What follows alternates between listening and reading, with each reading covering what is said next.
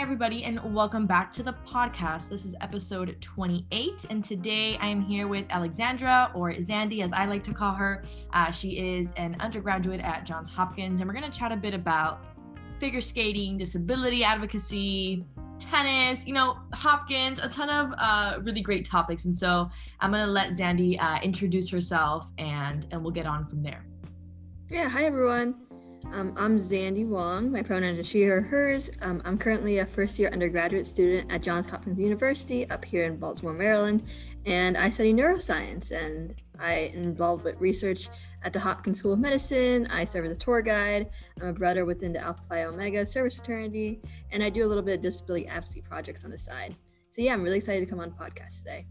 Yeah, I'm so glad that you're here. And so just in that introductory sentence, you see how much we have to talk about in today's episode, because there's so many really great things that Sandy does that I definitely want to highlight. And so the first thing that I heard that comes to my mind is research, right? And so why don't we hop a little bit into that and talk about research, especially with in conjunction with the medical school. And so I know that, a lot of schools offer, if they have a medical school on campus, offer their undergrads the ability to either shadow or do some research or do some clinical work at their, respective hospital. And so why don't you talk a little bit about that experience, and so how it was getting that neuroscience lab, whether it's a credit, whether it's a position, whatever the case may be for you, and kind of a daily, walk us through a daily day in your life as a kind of undergrad research assistant. Yeah, so the med school campus is about 3 miles away from the Homewood campus. So I take a bus called the Jimmy Shuttle.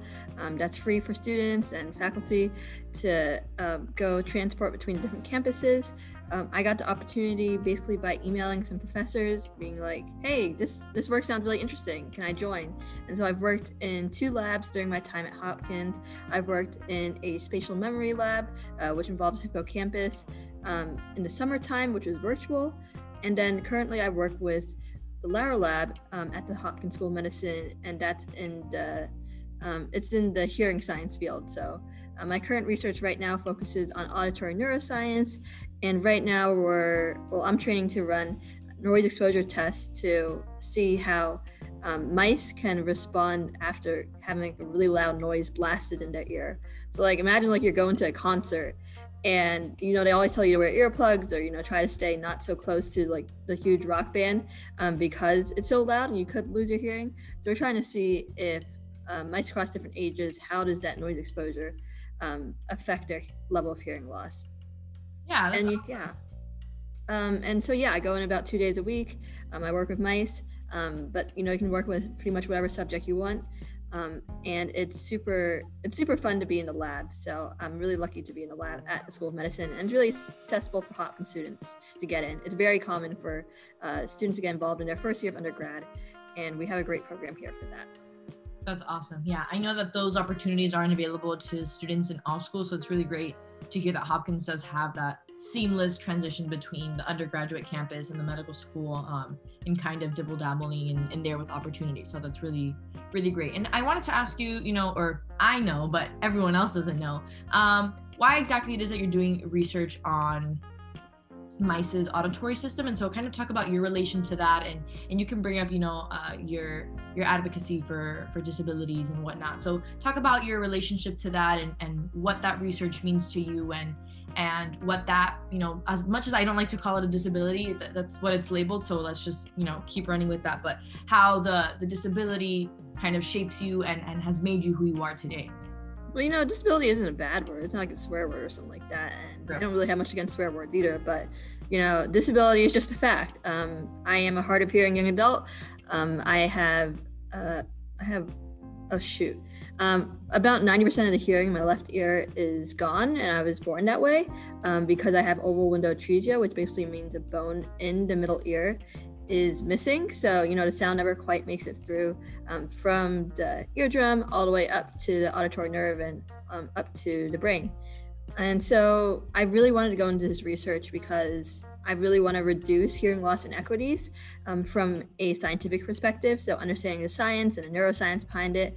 And it really, when you research something that's so central to you, it really resonates with you and really pushes you to keep going. And some of my work now is in disability advocacy. So I work with organizations like the Johns Hopkins Admissions Team, organizations back in my home state with James Madison University and the Northern Virginia Resource Center for the Deaf and Hard of Hearing, to ensure that people have access to accommodations, whether it be assistive technology such as caption phones or ASL interpreters, to truly make living with a disability more as a sign of pride than a burden. And it's really great to be both of these roles because, we can have scientists that can do all the work in the world, but, we need advocates and we need public health people to put these technologies and these resources in use. And so it's so important to have that. And, I try to tread the line between both, and it's sometimes hard to balance, but, I'm really trying. Yeah, I mean, beautifully said, really. I think it's really important beyond the breakthroughs and beyond the transformations that happen, in a lab and within scientists, that also be, expressed in a form of advocacy. And, if I'm making these ear implants, or right, I'm helping, the hard of hearing with a tool or whatever, how can I also kind of merge that with advocacy, right? How can we both provide this tool for those who need it, but in that same respect, provide advocacy for them? Because I think that's extremely important. And how has Hopkins, have they welcomed you with open hands, open arms? Have they, what resources do they provide for students, just maybe as a whole? Is there like a disability resource center where you can go to, and things of the like? Yeah, I didn't really consider this when I was coming to Hopkins. Hopkins was my first choice applying to college, and I luckily got in because the opportunity to do research with the School of Medicine. I mean, Hopkins is one of only two schools in like the nation to have like a center just for hearing science. The other one being University of Michigan. But besides that, like, I never really considered the faculty mentorship and like the student aspect here. So here at Hopkins, we have a lot of awareness of disabilities because we have two major disabled faculty members, Dr. Bonlin Sweener and Dr. Tilak Rathnanadar, who work at the graduate school campus. So Dr. Sweener is in the Bloomberg School of Public Health and the School of Medicine, and Dr. Tilak Rathnanadar is actually here at the undergraduate campus. But I never really had like someone that I could look up to who's disabled in STEM and say like, hey, I can do that too. But coming here, it's really great to have that support system. And as far as like accommodations go, we have student disability services, which provides all the accommodations, get classes moved around, gives me closed captioning on calls, gives me a clear face mask when I can't read what people's lips are saying during like a in-person class. And they've been very accommodating.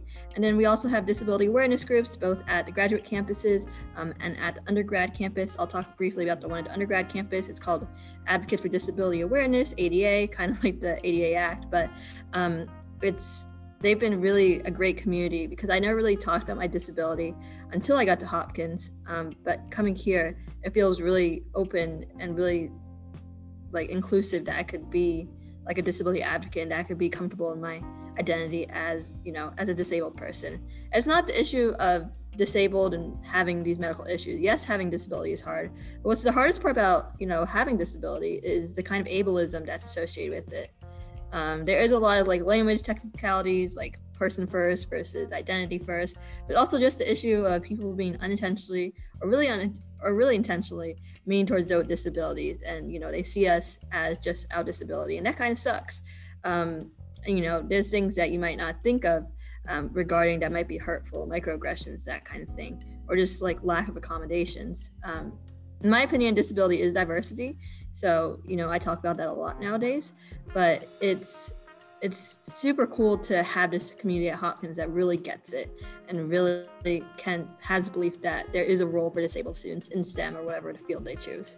Yeah, I mean, it's incredible to feel empowered by your community. And I think, something that you alluded to, it's you say, I never thought that someone like me would be, a professor or would be a scientist. And I think that, seeing someone that's like you, whether that be your skin or whether that be resemble a disability or whatever the case may be, I think that that's super important because it encourages you and it kind of motivates you in a way. I know it does for me, right? When I see like a Hispanic professor, I think that's more common here in Miami where I live because predominantly it's made up of Hispanic people who reside here in Miami. But seeing Hispanic women in STEM is very empowering to me, and it makes me, feel a bit more confident that that's definitely something that I can do. And, regardless of all the bumps in the road, there's always a way that I can get there. And so it's really great that, Hopkins has offered you that, where you can feel empowered as well through your professors and through, the opportunities that they offer, and give you kind of a sense of, okay, I can do that too, right? I'm capable of doing that as well.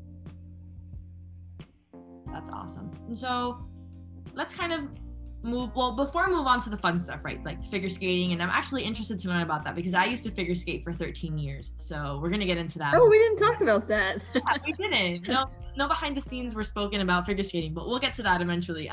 But before we do, I kind of want you to maybe even plug the TEDx talks or the talks that you've had on your advocacy for disability, and kind of, so you mentioned that you started doing more of that now. What made you feel, what made you feel empowered to start doing that now? Why didn't you start doing that back maybe in high school or over the summer? What has made you able to start using your voice and really making a change for the better?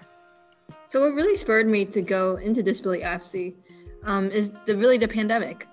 Before, I didn't really think I had a story to tell because, I'm not completely deaf, or I don't have the worst of hearing. So I didn't really think I had a story to tell. But with the pandemic, we were seeing a lot of accommodations not met.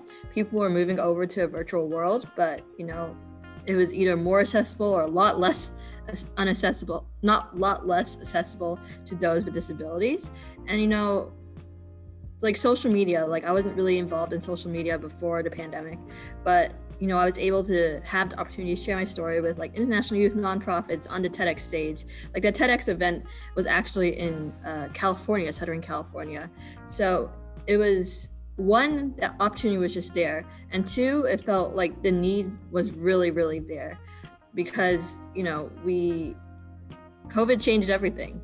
So we want to make the world more accessible because, a whole year is a very long time to go without access to things. Whatever we see that, and like, as far as like vaccine rollouts, just basically being able to sign up for the vaccine is so confusing already. But when you don't have accommodations to like read alt text or be able to actually access the website, that makes it really difficult. And so yeah, the COVID pandemic really pushed me into that, and the access to share my story. Like normally in the past, you would have to go to travel around and kind of share your story and go to speaking events. But now I could do it from home, and I could do it on social media, and I could really reach a much larger crowd than I had in the past. So like coming on podcasts like these and sharing my story. I think why I share my story, my parents asked me when I originally thought about doing this is like, I hope my story hopefully inspires someone someday. I mean, living with hearing loss is a challenge. Not just like the societal like burdens on you, but trying to fit in when you have a hearing loss and trying to learn how to say stuff and what stuff actually sounds like is hard. And I hope that someday, like I mentioned, like there weren't many mentors for me in the field of STEM as far as like hearing loss or disabled. And so I hopefully want to inspire some little girl who's like maybe not right now, but listening to some podcasts or listening to some talk I've given, and show them like that if I can make it, hopefully they can make it too. And that there is not only a role for disabled, for deaf and hard of hearing scientists, that there's a need for them. And I think that's so important. So, I share my story, and it's been really empowering to see people's, like, their minds start, like, thinking a little bit more about disability, and it's really great. So ultimately, I just hope to make disability more of a pride than a burden, and really encourage disability inclusion and accessibility in society.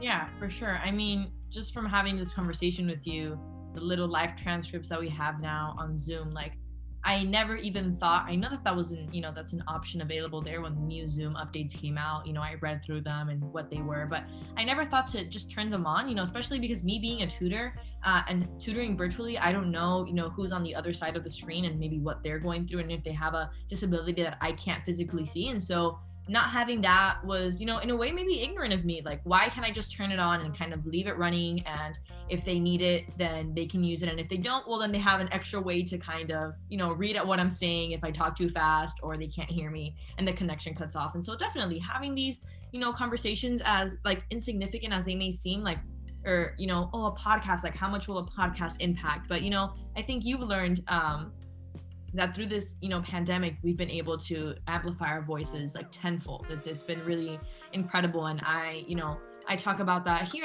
in the podcast a lot, because this podcast would not be a thing if it wasn't for being able to meet virtually. I mean, I used Zoom once before this whole pandemic because I was meeting with like other schools on this project, and so there was no other way for us to meet except for Zoom. But I know that people had no idea what Zoom was till, you know, the pandemic back in March in 2020. And so it's been a long year of kind of trying to amplify our voices, re-find ourselves, and work, you know, towards making the society a bit better than it was a year ago. And so I think that, you know, these conversations are definitely important and more accessible, right? Because I can chat with you now. I wouldn't be able to chat with you if you were all the way in Baltimore and I was all the way over here. That'd be a little more impossible. And I think the idea of this podcast wouldn't even be, you know, it wouldn't have been an idea that came to life if it wasn't for the ease that the pandemic brought about and all this virtual thing. But again, the same thing that you say, that ease can also be a burden for some people, because there's a lot of kind of factors that impede certain people with disabilities from being able to, you know, take advantage of these online platforms that we're now heavily using. And so, yeah, that's really incredibly said. And I think that, you know, you impacted me for sure. So I know that anyone else listening will be impacted.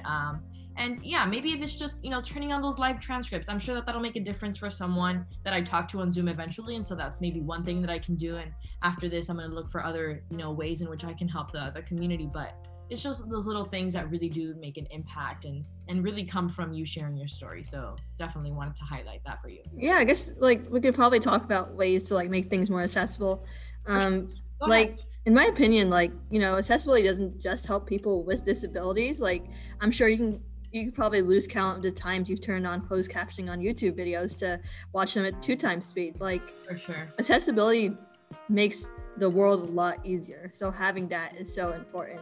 I guess some other ways you can make things accessible, whether it be closed captioning, including alt text on like Instagram posts, so that people with visual impairments can see it, can like read the description, figure out what's going on. You know, using pronouns is so important. Oh, that's not really disability though, but you know, you get my point there. Having transcripts of podcasts like we've talked about is so important, because, you know, or else it's just sound and that doesn't work out for everyone. Yeah. And, you know, taking the time to listen to everyone's story and not assuming anything right away. I have had that issue in the past, like not only people assuming things about me, but me assuming things about people. And, you know, that's not the best thing to do, not the right thing to do at all. So, you know, really just taking the time to listen and give someone that common courtesy. For sure. Listening is extremely important. Yeah, giving people the time of the day to listen. And again, from listening, you can gain so much, right? Whether you gain a little thing or two, or you completely change your perspective. I think, you know, listening is really powerful in itself. So definitely. So yeah, now why don't we talk about your fun extracurriculars, right? I know research is fun and whatever, but the actual fun extracurriculars that you do either through Hopkins or outside of Hopkins. Again, I'm very curious to know about... You know, I don't actually figure skate, right? I just watch figure skating. Oh, I thought you figure skated. I was about conversation about what you used to... No, I have a little sister that speed skates, but she figure skated for a little bit, and I have an older sister that figure skated for a long time. Nice. But I just watch figure skating. I know a lot about watching figure skating. Well, that's nice. There you go. I mean, we can still connect offline outside of this podcast through you watching figure skating and me actually figure skating. I'm sure that there's a lot of connections there. So that's fun. I thought you actually figure skated, but no, I did not. It's just I played tennis. Yeah. So why don't we talk about your tennis? So why don't we talk about kind of the extracurriculars that you maybe did? You know, now you're not home, now you're on campus. But maybe the extracurriculars that you do on campus, and maybe the ones that you do outside of campus, maybe with friends, or when you come back home for the, you know, the summer break or the winter break or whatever. Yeah, I'm usually stacked with school, so I don't really have a lot of time. Some of the extracurriculars I do, I'm a tour guide technically. We're not giving any in-person tours right now, but one of my favorite parts of this past like month and a half is that we have a lot of admitted or prospective students coming to visit Hopkins. So I go up to them, ask them if they have any questions, and, you know, show them around a little bit. And it's been really sweet because I have so much pride for my school. Hopkins is not the school for everyone, I would tell you that much, but It's certainly a school. If you're the right kind of person and can take advantage of the opportunities that there are here, it's a great school. Don't come to Hopkins if you don't want to if you want a sports team. We don't have that here unless you like lacrosse. So yeah, I do that. I'm an Alpha Phi Omega brother. I'm getting initiated this Sunday, I think, so should be fun. So Alpha Phi Omega is a co-ed service fraternity, so I did a lot of service in high school. And just coming here, like I just wanted like a community of people who were like wanted to do service and also wanted to kind of make friends. So I have a big, I have a little SIB as well, and you know it's really great because these people really care about service and serving the Baltimore community. I think Hopkins and Baltimore has a very fraught relationship that I don't have time to go into today, but you know, it's really nice that there are student groups like Alpha Phi Omega who are contributing so much to the Baltimore community, even during a pandemic.